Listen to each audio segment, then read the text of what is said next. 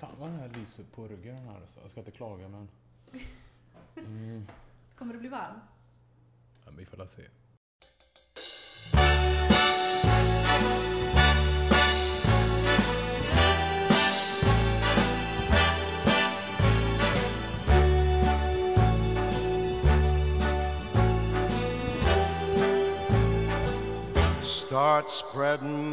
Hej och välkomna till avsnitt 7 av Brev till Amerika.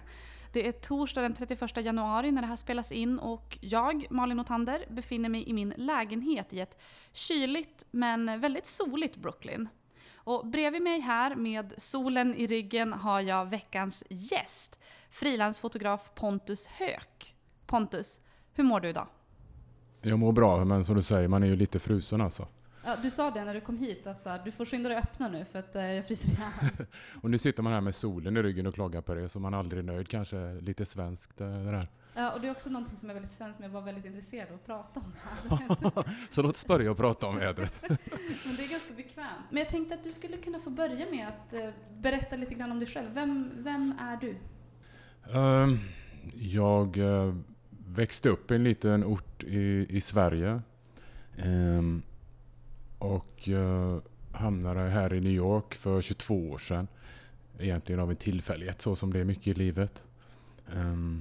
Jag hade fotointresse från 15 års ålder. Sådär. Kände ganska tidigt att jag ville syssla med det. Och som sagt, jag har varit ganska länge i New York. Jag trodde aldrig att jag skulle vara här så länge. Och konstigt nog, New York är så här att... man funderar alltid på när man ska flytta hem. Man har alltid det i bakhuvudet. Man känner sig liksom aldrig settled, om man ska kalla det. Som om man skulle kunna göra i Sverige om man bor någonstans. Då bor man på ställe. Och så känner man sig hemma där. Men man har alltid i bakhuvudet i New York. Men tror du inte att det är lite som den här... Alltså jag känner verkligen igen det här som du berättar. För jag tycker typ att alla jag har träffat, och speciellt nu när jag träffar svenskar, så kom jag på mig själv också med att ställa frågan. Jaha, men när flyttar du hem då? Som att det liksom på något sätt är en så här tillfällig... stad. Ja, man får den frågan hela tiden. Ja. Ska ni flytta hem nu då? Och vi har ju typ pratat om det i 10 år. Men berätta, du bor här med din familj. Ja, min fru. Som har bott där längre än vad jag har gjort. Så hon har bott där i 25 år. Och så har jag 2 barn då, 2 döttrar, 12 och 7 år gamla. Så de är födda här, New Yorkers liksom. Pratar bättre engelska än vad jag gör. Men det är inte så svårt kanske. Och de brukar rätta mig när jag säger fel. Så inför sina klasskompisars föräldrar. Det är alltid lika roligt. Men du berättade här tidigare för mig nu när du kom hit att du såg på Facebook idag att du publicerade din första bild för 30 år sedan. Kan du inte berätta om den? Ja, det var lite ironiskt där faktiskt för att den var inte speciellt bra den bilden. Men på något sätt så fick jag fortsätta. Så det var för en lokal tidning, Ulricehamns tidning. Ulricehamn ligger i Västergötland. Det var också där jag gick i gymnasiet. Den tidningen kallades för Propellen faktiskt. 3 blad. 3 blad. Så det var en sån här lokal grej. Lite roligt. Hängde du med på den? Nej, det är en Göteborgs Propellen. Liksom. Ja, jag fattar. Propellen 3 blad. Så det var 3 ja, blad. Det var inte det bokstavligen. Nej, ja. men det var det som var grejen. Ja, nej men det var ju... Det är alltid svårt att ta bilder i lågt ljus. Och det råkade vara mitt första jobb att ta bilder i lågt ljus. Det var en kvällsbild. Och jag visste inte så mycket om blixt och sådär. Så att jag tog en bild på 3 killar som stod i skidbacke och pekade upp mot skidbacken. De pekar upp på skidbacken. Och det såg man inte så mycket av sen. När den bilden publicerades i tidningen. Det var bara snöflingor. Och så såg man några personer som stod där i bakgrunden. Men man lär ju sig sådana grejer. Det gör man hela tiden i det här yrket tycker jag. Såklart. Och ändå häftigt att det liksom på något sätt var starten av en lång fotografkarriär sen. Ja.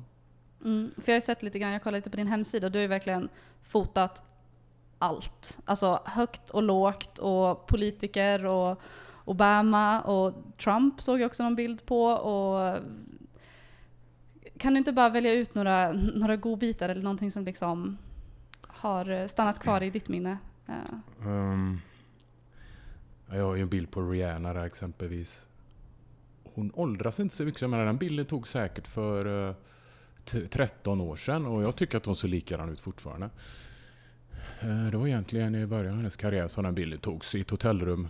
Jag fick väl kanske 1 minut på mig att ta de bilderna. Och ibland när jag fokuserar så när jag fotograferar så kan jag bli väldigt varm. Vilket jag blev då. Och då säger Rihanna så här till mig: "Oh, you think I'm that hot?" säger hon. Det är oftast det är inte så ofta jag inte har svar på tal, men jag hade inte svar på tal där, kan jag säga. Nej, det skulle inte jag kanske heller ha haft. Nej, men jag tänkte att vi skulle ta lite mer av din karriär och du ska få komma med lite tips till journaliststudenterna och sånt där snart. Men jag hade ändå tänkt att jag skulle vilja att vi börjar med att prata lite grann om den här dagen. This just in, you are looking at obviously a very disturbing live shot there. That is the World Trade Center, and we have unconfirmed reports this morning that a plane has crashed into one of the towers of the World Trade Center. The CNN Center right now is just beginning to work on this story, obviously calling our sources and trying to figure out exactly what happened, but clearly something relatively devastating happening this morning there on the south end of the island of Manhattan. That is, once again, a picture of one of the towers of the World Trade Center. Det kommer ju alltid sitta kvar i mitt minne. Jag har berättat den storyn om vad jag var med om just den dagen så många gånger. Alla vet ju var han var den dagen. Du kan ju fråga vem som helst. Alla vet om det. Jag var hemma i lägenheten i Greenwich Village. Jag hade precis börjat dejta min fru då. Jag bodde inte där, jag bodde i Midtown då. Och hon väckte mig på morgonen och så sa hon: "Du måste se det här." Och jag bara: "Nej, jag orkar inte. Jag vill sova." Då var man ju rätt ung och var ganska morgontrött. Och så: "Nej, du måste se det här." Okej, jag går upp till tvn och precis då så ser jag andra planet flyga in i Twin Towers. Och jag tänkte, vad är det här för dålig film? Rätt dåligt filmat, tänkte jag. Innan jag insåg att det var på riktigt då. Alltså vi liksom inte trodde våra ögon så vi sprang upp på taket i våran byggnad bara för att se om det verkligen var sant. För söderut så såg vi Twin Towers och norrut Empire State Building. Så vi bara tittar och ser hur väller liksom grå rök ut från skyskraporna. Totalt overkligt. Och vi vänder oss om mot Empire State Building och så tänker vi, när kommer nästa flygplan? Det var precis som vad som helst kunde hända då. Sen så begav jag mig upp till Midtown för jag var tvungen att skaffa mina kameragrejer. Under tiden så rullades allt upp, satt och lyssnade på radion. Störtade plan i Pittsburgh, Pentagon, allt det där. Det kändes som 3:e världskriget och taxichauffören satt bara och ruskade på huvudet med handen på hjässan liksom. Han satt bara och ruskade på huvudet. Jag sprang upp och hämtade mina kameraprylar. Han körde mig så långt ner som man kunde. Och det var typ 20 kvarter därifrån ungefär. Jag hoppar ut och möter mest folk. Jag går mot strömmen. Alla hade den här tomma blicken bara. En del hade grått damm på sig. Och det började bli långa köer vid betaltelefonerna. För det fanns liksom all connection gick ner liksom. Och jag lyfte kameran och då hade ett torn redan fallit. Så jag lyfte kameran och fotograferade det andra tornet.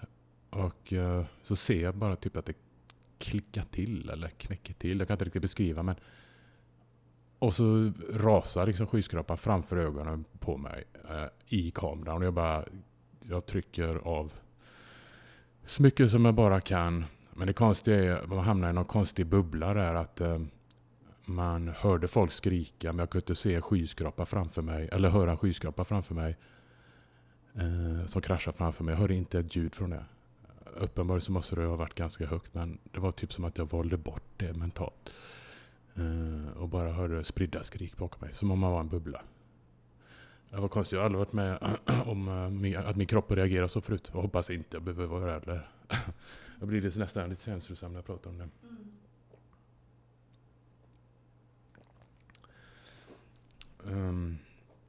Jag tror jag reagerade mest som en privatperson. Jag höll på att deala med 9/11. Jag ville inte vara där nere.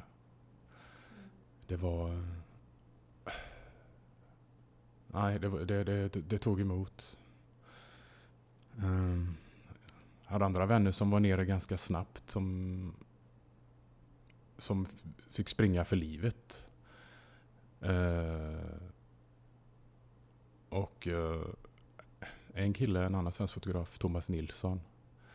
Han sprang när första tornet föll och ramlade. Och en kameraväska bakom sig med kamerautrustning för kanske 70-80 000.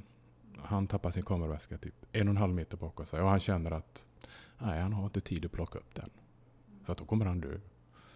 Så han sprang och lyckades ta sig in i någon dörr där. Och sen några veckor senare så hör de av sig. Vi har hittat en kamera här nere. Och det är ändå i New York liksom. Kamerautrustning för så mycket pengar. Alla drog sig strå till stacken. Han fick tillbaka den och även Canon rengjorde hans grejer gratis. Så det var verkligen så. Man kände det. Man kände att vi gjorde det här tillsammans på något sätt. Alla hjälptes åt. Men du knäppte av de där bilderna. Vad hände sen för dig?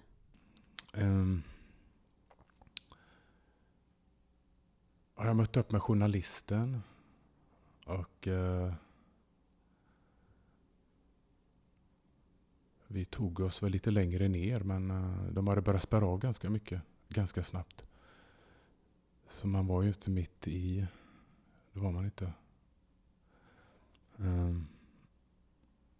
Nej, det var egentligen mest efteråt sen som typ månader som man jobbar bara med det. Alltså.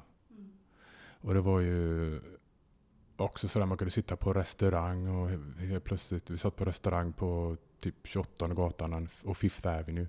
Helt plötsligt så kommer det folk springande rätt på Avenyn neråt. Och så där bara ett bombhot mot Empire State Building. Och liksom alla bara släppte vad de hade framför sig i restaurangen. Du vet, även om de precis hade fått in maten. Och sprang vi också då liksom. Sådana här konstiga grejer. Eller när man skulle åka tunnelbana så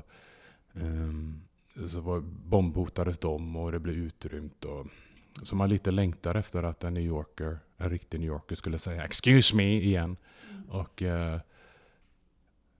när den dagen kom, då jublade jag. Det känns som att det kändes som att alla skulle kunna liksom bli som vanligt igen, men det blev det på något konstigt sätt. Hur lång tid tog det innan det liksom kändes som att det blev som vanligt? Ja, jag menar, det var ju påminnelse hela tiden, lukten nere från downtown, du vet, från allt som liksom brann. Och jag kan inte riktigt säga. Det tog ju, alltså, jag skulle säga år alltså. Jag kände det, för det var ju, jag jobbades ju där länge. Det fanns ju allt det där i bakhuvudet så, men men det var år, känner jag. Ja, för jag var ju själv väldigt ung när det här hände. Jag var 9 år gammal och gick i lågstadiet. Men även jag minns ju den dagen. Och jag minns också så att de berättade för oss vad som hade hänt på skolan när vi pratade om det här. Och att vi skulle typ rita i våran veckodagbok. Och folk liksom, eller så här, mina klasskompisar så här, ritade de här tornen och flygplan och vissa ritade blommor och hjärtan och lite olika saker. Men jag kunde verkligen inte rita någonting. Jag tyckte att det var så hemskt och jag minns att jag önskade att man kunde så här radera saker från minnet. Så jag önskade att jag inte visste om det här. Jag minns det så otroligt tydligt, just den känslan av att så här, jag vill inte veta det här. Och de hade också, om jag hörde det på nyheterna eller vart det var, när de spelade upp de här, så här samtalen inifrån flygplanen när folk ringde hem till sina nära och kära och liksom sa att planet har blivit kapat, vi kommer liksom inte klara oss. Men sen så tror inte jag att så här, för mig eller som var barn och för oss som var barn då och också på liksom avstånd, alltså i Sverige, så har det varit väldigt svårt för mig att liksom förstå den här händelsen och hur se det här liksom, som alla pratar om, att det finns ett före och ett efter 9/11. Jag tillbringade nu faktiskt hela förmiddagen inför att jag skulle träffa dig och prata med dig för att jag ville fråga om den här händelsen, och jag tillbringade förmiddagen nu på 9/11 Memorial Museum här i New York och tog mig kanske 3-4 timmar och bara gå igenom hela och de visar ju där liksom så här minut för minut hur händelseförloppet vad som hände och massa personliga historier. Och jag har bara liksom så här, jag tror inte jag har fattat förrän typ nu. Och jag tror också så här, för att jag inte haft någon personlig relation till liksom New York, nu är det som att jag på något annat sätt kan se så här, shit, det här hände verkligen. Alltså på något sätt så har det för mig varit som att det, och jag tror också för ganska många av våra lyssnare som kanske inte heller har en sån personlig relation till den här händelsen som du har, att det nästan inte är verklig, att det känns som som en film eller liksom så här, som någonting som man hör om. Hur har den här händelsen påverkat dig, alltså personligen? Känner du att det finns ett före och ett efter 9/11? Jag kan i alla fall börja med att säga just med museet där, alltså, jag har ju varit där några gånger och man ser ju folk stå och gråta liksom. De hade ju ställt ut liksom såna här små ställningar med så här snytpapper eller så att, som man kunde torka tårarna, och det var ju nödvändigt. Ja, men det blir ju så otroligt påtagligt här. Men sen har jag märkt det själv att jag har svårt att se saker från 9/11. Jag kan knappt se tornen, du vet, och när flygplanen flyger i, alltså, jag måste, eller kraschar in i skyskraporna. Jag klarar knappt av att se det. Jag blir så illa till mots. Egentligen så försöker, det finns där nästan en liten del av mig nu då, men jag har väl det bakom mig mest egentligen. På något sätt så vill jag inte att det ska påverka mig och att man ska säga före eller efter 9/11. Nej. Hur tar man sig vidare från en sån händelse? För jag tänker i det här yrket som fotograf, och vad som helst kan ju hända. Alltså det kan vara allt ifrån att du fotar Rihanna till liksom en sån här händelse, och andra, du vet ju inte vad du har framför dig heller. Det kan ju vara fler liksom traumatiska händelser som man får vara med om som nyhetsfotograf. Hur gör man för att ta sig vidare? Jag vet att en del får väl liksom hjälp om de vill ha det, liksom att få prata med psykolog eller sådär, men jag menar, jag var ju nere på Katrina också. Det var ju också på något sätt som en krigszon, och man såg ju döda människor i vattnet, och även på highwayen och sådär upplevelser som aldrig kommer försvinna. Men jag har aldrig tänkt att jag behövt hantera det på något sätt. Nej. Men hur tänker man som i din yrkesroll?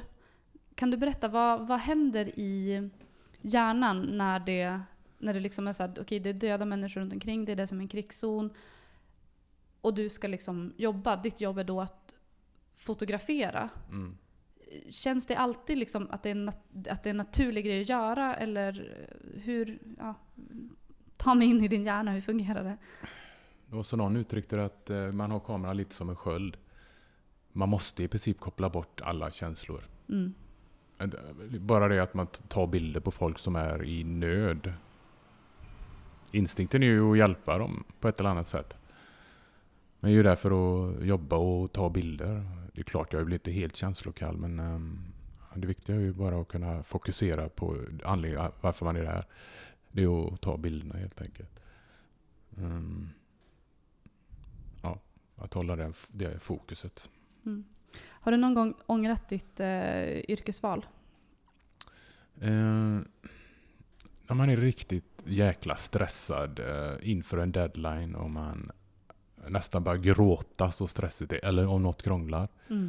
I den sekunden, det har hänt flera gånger, då tänker man, är det värt det här, tänker man. Och så hinner man få hem det, och det ser bra ut i tidningen, och då är det ju värt allt. Liksom. Men det finns de få tillfällena då man börjar fundera. Men i det stora hela så är jag jättenöjd med mitt yrkesval. Jag har ju fått vara med om otroligt mycket som du inte hade fått vara med om annars, kan man i alla fall säga. Vad som alltid har slått mig, jag började ju på lokaltidning, Ulricehamns tidning, Borås tidning. Man gör lite samma grejer på ett sätt, bara att det är kändare personer. Men om man vill lyckas som frilansfotograf. Det är ju ganska många som drar sig också för att starta eget, att det känns både som en dröm att liksom ha den friheten och faktiskt kunna göra vad man vill, men också hur får man ihop det? Hur får man ihop det ekonomiskt? Hur är det? Berätta att vara frilansfotograf. Om man ser till när jag flyttade hit till New York, så jag var ganska ung och blåögd. Tänkte väl inte lite att jag kunde misslyckas. Och man får väl säga att det talar lite till min fördel. Ganska olikt min personlighet också. Att bara sticka iväg så utan att ha någonstans att landa egentligen. Kanske både tur och skicklighet att jag egentligen lyckades hålla mig kvar. Men tänkte du då liksom så här, nu flyttar jag till New York för att frilansa och för att bli kvar där? Eller var det mer så här en kul erfarenhet typ? Ja, det sista där. Alltså jag hade ingen planering överhuvudtaget. Jag hade $3,000 på fickan. Men då så hade jag en stor uppdragsgivare, det var Aftonbladet. Och då behövde man egentligen sitta och vänta på jobb. Det var lite de förväntade sig. Att man alltid var tillgänglig om något hände. Så att de alltid visste att de hade någon. Men nu har tiderna förändrats lite sådär. Så nu handlar det mer om att ha en bredd så man tar alla ägg i en korg, som man brukar säga. Utan kanske inte bara tänka dagspress heller. Utan man breddar sig helt enkelt. Så blir det mindre jobb på ett ställe, så kanske det jämnar ut sig någon annanstans då. Och vara mer proaktiv också. Att man har koll på vad som händer. Tjänar man bra pengar som frilansfotograf? Jag kommer väl aldrig bli rik på det här alltså. Nu har jag bott ifrån Sverige så länge så att jag har ju skrivit ur mig. Så jag vet inte hur det kommer bli med pensionen. Men jag får försöka jobba in så att man har lite summa pengar. Men är det en stress tycker du? Eller har du liksom kunnat slappna av i det efter nu snart 20 år här i... Eller du kanske har varit här över 20 år? Ja, 22 år är det. 22 år, ja. Jag har i princip alltid varit frilans, aldrig varit anställd. Och det är väl alltid lite stress där, men det tar inte på mig lika mycket som det kanske gjorde förut. Man har sina lugna perioder. Det är inte roligt såklart. Det är ingenting som är planerat. Utan det bara blir. Så sitter man där. Då får man försöka antingen förkovra sig, lära sig nya grejer. Liksom. Eller just vara proaktiv och hitta grejer som kan vara jobb. För det tycker jag känns som den jobbigaste grejen sen jag flyttade hit egentligen, att veta att så här, det är bara upp till mig om jag får någon inkomst den här månaden. Att det är liksom att man hela tiden måste ligga på så himla mycket och ja, vissa dagar är man ju inte sugen på att skicka 10 000 mejl och liksom så här, hej, kan vi göra det här, kan vi göra det här? Ja, men även när jag har de här dagarna då jag inte har något jobb eller något uppdrag, så känns det alltid som jag måste göra någonting som har med jobbet att göra för att jag själv ska må bra. Annars så känner jag mig ganska usel faktiskt. Jag måste göra någonting. Men sen också, tänk att vara mellanchef på vilken tidning som helst. Fattar du hur mycket e-mail de får från folk som vill sälja in grejer eller sådär? Man får ju knappt några svar heller. Det är ju frustrerande bara det. Ja. Det är en stor frustration. Man får egentligen bara hitta nya angreppsvinklar på hur man säljer in jobben. Om inte det ena funkar så får man försöka något annat. Ja, och det är ju någonting som i alla fall jag saknade när jag läste journalistutbildningen. Eller det kanske de kommer mer och mer med nu senare. Men att just lära sig så här, hur säljer man in grejer. För så här, oavsett om man jobbar på redaktion och är reporter eller fotograf, så kan man ju ha idéer som man vill komma med till sina redaktörer och sälja in. Men om man just är frilans, så här, det är det man lever på. Man är ju också på något sätt väldigt, väldigt mycket försäljare. Till de som undrar, kan inte du komma med dina bästa tips på hur man är en bra försäljare i den här branschen? Jag brukar säga att till att börja med, det finns jättemycket duktiga fotografer ute. En del är inte gjorda för att vara frilansfotografer. De är gjorda för att vara väldigt framgångsrika på en tidningsredaktion. Men hade man släppt dem som frilansare så tror jag inte de hade varit så framgångsrika längre. Men det krävs väl en viss mentalitet. Mina tips är väl att inte såsa på morgonen. Få starta dagen tidigt. få koll på vad som händer ute i nyhetssvängen. Twitter och nyhetssidor. Vad som har hänt för mig är ju att, jag har ju varit med så länge nu, så sådana som jag jobbar ihop med som journalister, de har ju högre positioner på tidningarna nu, så jag har en naturlig ingång till många liksom, om jag säljer in jobb. Ofta när man säljer in till tidningar annars så är det ju någon okänd människa som man mejlar, och det ökar ju inte chansen att få svar på e-mailet då. Nej. Så ofta har jag numera, får man säga, en personlig relation till dem jag e-mailar. Så man kan ju bolla lite till och med, du vet. Just det, så bygga relationer är liksom en viktig... Ja, och det har ju egentligen skett... det har inte varit genomtänkt från min sida. Utan det skedde automatiskt, kan man väl säga då. Men om du tänker in, här har om vi tänker oss en person här som har precis läst klart, låt säga, bildjournalistprogrammet på Mittuniversitetet i Sundsvall och ska ge sig ut och har precis startat eget, och hur gör man det där, alltså hur får man till det där första jobbet? Jag kan rekommendera att skaffa en mentor. Någon som kan vägleda dig. Någon du kan få tips av. Någon fotograf som har varit med. Eller sådär. Alltså, det är 2 sidor till det här. Alltså, jag har fått mycket e-mails under åren och folk frågar hur blir man fotograf? Och hur gör man? Hur har du kunnat vara i New York så länge? Och så har man ju suttit ner och så har man svarat. Tagit sig tid att svara på det här. Och så får man ingen svar tillbaka. Man får inte ens ett tack. Och så tänkte jag, nej, jag kommer inte svara på det här längre. Alltså, jag blir så trött. Jag vet inte om jag kan ha fel att säga, men möjligtvis kan det vara den generationen som kanske är vana och att allt finns där ute allt gratis. Allt är servat liksom. Typ på nätet, eller du vet. Så det har jag tröttnat på. Va? Men det är kille nu, Cesar Segergren heter han. Så jag har typ gett han sådär lite uppdrag. Gå ut och ta porträtt på 5 personer som du aldrig har träffat förut.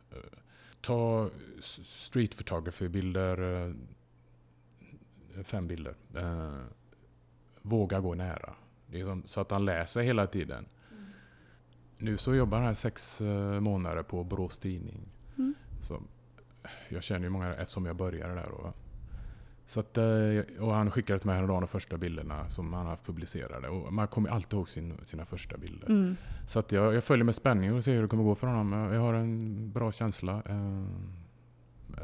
med honom att det kan bli något bra där. Men samtidigt då så säger jag till honom att det är ju det är inget yrke att satsa på. För jag menar, det finns jättemycket fotografer ute. De bara spottar ut studenter där, fotografstudenter. Och det handlar just det att kunna leva på det. Så jag sa det att det kommer vara jävligt kul när du är på Borås Tidning och se till att hänga med fotograferna. Och du kommer lära dig hela tiden. Men det är inte säkert att du har något jobb när du är färdig med det. Men du hade ju åtminstone kul under tiden du gjorde det. Så mitt huvudtips är att skaffa en mentor. En del kanske inte känner att det känns naturligt att fråga någon. Men om man förbereder det och går in för att kanske ha någon som kan vägleda en, så är det ett jäkligt bra sätt, tror jag. Och hörde ni det också? Säg tack till era mentorer också. Svara på de där mejlen tillbakavändande. Verkligen. Det är viktigt. Ja, det är väldigt viktigt. Väldigt viktigt. För det tänker jag, liksom, även nu som ung journalist, jag har ju precis liksom också kommit ut i den här branschen, och det är väl det jag skulle säga har varit mitt viktigaste. Det är bara så här, höra av mig till kollegor, äldre kollegor eller liksom personer som man kanske har sett upp till, och så här förvånansvärt ofta så får man ju svar. Eller så här, varje gång så har jag blivit nästan lite förvånad och bara, oj, men hur har den här personen tid att svara mig? Men man kan bli förvånad. Så att våga skicka de där mejlen, och jag håller med. Skaffa en mentor. Det är mycket, mycket bra.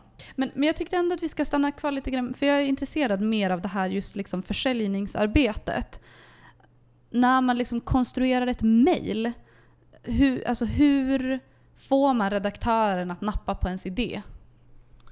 Så här, jag har jobbat med många frilansjournalister här. Jag vet hur en frilansjournalist gjorde. Hon skrev liksom en kort fake-text om det ämnet, och så gick hon och valde bilder på nätet och gjorde det i princip som en artikel med rubrik och allting. Bara för att de skulle fatta att så här kan det komma att se ut om jag gör det här jobbet för er. Då har de ju i princip gjort halva jobbet för att få det uppdraget. Tyckte jag var jäkligt smart alltså. Personligen så är jag inte lika ambitiös, så ambitiös på den fronten just. Jag har mer sådär magkänsla att det här kan vara någonting som passar någon tidning, men då ser jag det mer som att de ska förstå samma sak som jag förstår genom att jag skickar dem informationen eller en länk till en artikel eller sådär. Skulle kanske kunna öka procenten om jag var lika ambitiös som den här tjejen då, som jag pratade om, men ja, så gör jag. Jag lägger inte ner jättemycket tid på själva e-mailet faktiskt. Det är kanske viktigare att få ut flera e-mail än i vissa fall. Ja, uppenbarligen verkar det ha funkat. Så att, ja. Hur är det att ha barn i New York? Man måste alltid planera aktiviteter för barnen. Man kan inte säga så här, gå nu ut och lek på gatan barn, så ropar vi när maten är färdig. Nej. Jag vet inte hur gammal var jag var när jag började gå hem själv från skolan. Man var ju ganska ung alltså. Men det kan de inte göra här. Våra nästa är 12 år nu. Och vi äger inga cyklar. Det växte man ju upp med. Sen när jag kom hem till Sverige, det är typ så här 7-åringar som cyklar ensamma helt. Här för första får man inte plats med cykel, och var ska de cykla någonstans? Så att jag själv saknar också cykla. För att det känns som ett kamikaze-uppdrag om man cyklar den här stan. Jag är rädd för det. Men jag saknar det jättemycket. Så den dag jag flyttar hem till Sverige ska jag verkligen skaffa en cykel. Alltså. Är det så dyrt som man tänker sig att det ska vara? Att ha barn? Ja. Ja, nu har vi dem i public school. Då kostar det inte speciellt mycket. Det blir dyrare sen när det kommer upp i collegeålder. Oh my god. Jag vet inte hur många år är kvar. 5, 6, 7, jag vet inte. Men jag är rätt säker på att vi inte bor kvar här om så många år. Ja, vi kanske måste ta den dreadade frågan. När flyttar ni hem? Alltså jag har fått den frågan som sagt så många gånger. Det verkar vara det första folk vill fråga. Och vi har pratat om det säkert i 10 år. Det är samma status nu som det har varit hela tiden. Det är liksom... Men vill du ens hem då? Alltså ni måste ju inte flytta hem. Nej. Men jag känner så här ibland med New York att det står mig upp till hakan alltså. Det är så mycket kompromisser hela tiden. Men det har alltid gått i vågor. Man har sån love-hate relationship med den här stan. Just nu är jag inne i en period jag är inte förtjust i New York. Just den energin som alla pratar om, och jag också, som gör att man älskar New York. Jag börjar nästan bli trött på den istället. Jag trodde aldrig att det skulle hända. Men sen känner jag också att det är för mycket folk hela tiden. Det är ju New York. Man är inte på rätt ställe då om man tycker det är för mycket folk. Men det kan vara en åldersgrej. Det är liksom aldrig någon riktigt lugn. Man har hela tiden... Man får kämpa för och behålla sin personliga space liksom. Det kan irritera mig en hel dag om det är någon som går diagonalt på trottoaren eller på vänstra sidan. Kan du tänka dig? Som man måste gå runt om. Men nej, det är ingen big deal längre. Men ett tag så var jag irriterad på det. Men sånt där får man ju lära sig, annars så blir det ju helt... Men det går att våga. Just nu är det sådär då. Och vad brukar du tänka om New York i de tillfällena, eller vad man ska säga, när du älskar New York, vad är det du älskar då? Jag kan fortfarande tycka det är trevligt att gå de här söndagspromenaderna med hela familjen och bara titta på saker. Man ser alltid något nytt och man kan bli upplyft på något konstigt sätt. Och kanske någonting som man aldrig tröttar på då. Det som håller mig flytande. Just det där att gå omkring och insupa. Så det är ju en världsstad. Vill man göra något, gå på något museum, de har ju allt. Vill man gå på någon konsert, någon musikal. Det är ju det bästa och det bäst. Så att, som man har på sin doorstep så att säga. Man blir ju lite så efter ett tag när man varit där så länge. Det är ju inte lika spännande. Nej. Men just bara vetskap att det finns där ute ändå. Vad gör du just nu? Vad har du för jobb som du ser fram emot nu? Vad är liksom på agendan? Jag vet inte varför det är så nu. Jag brukar sällan ha jobb planerade långt innan. Utan det är, ibland kan det vara en vecka då jag inte har någonting. Och sen framåt onsdagen så rullar in 3-4 jobb kanske. Men nu faller det sig så att jag kanske har 10 jobb inplanerade närmaste 3 månaderna. Kanske inte låter så mycket, men det är det för mig. Sällan planerar så långt fram. Och sen så kommer det ett relinjobb.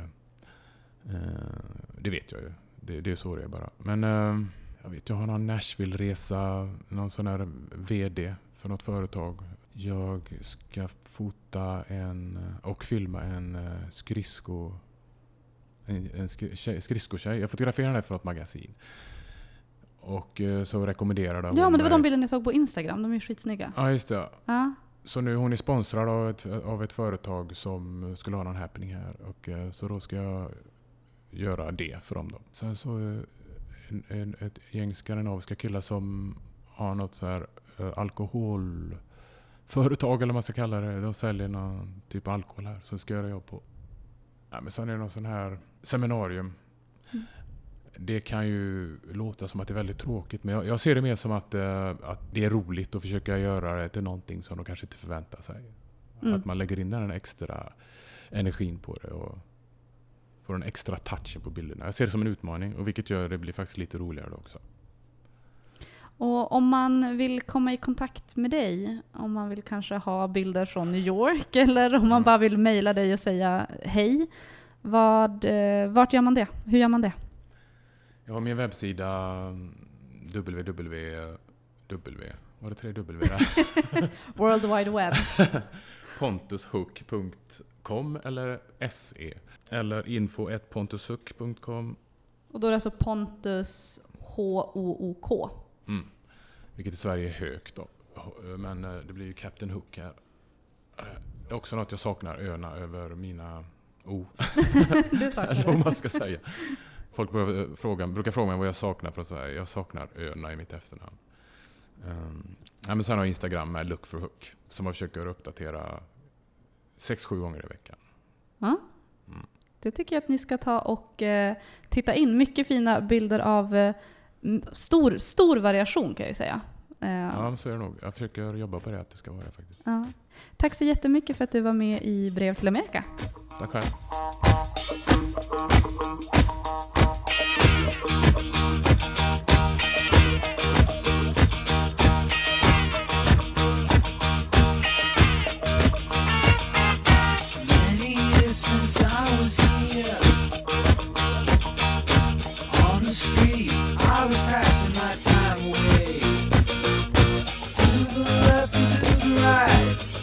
Towering to the sky, it's out of sight in the day.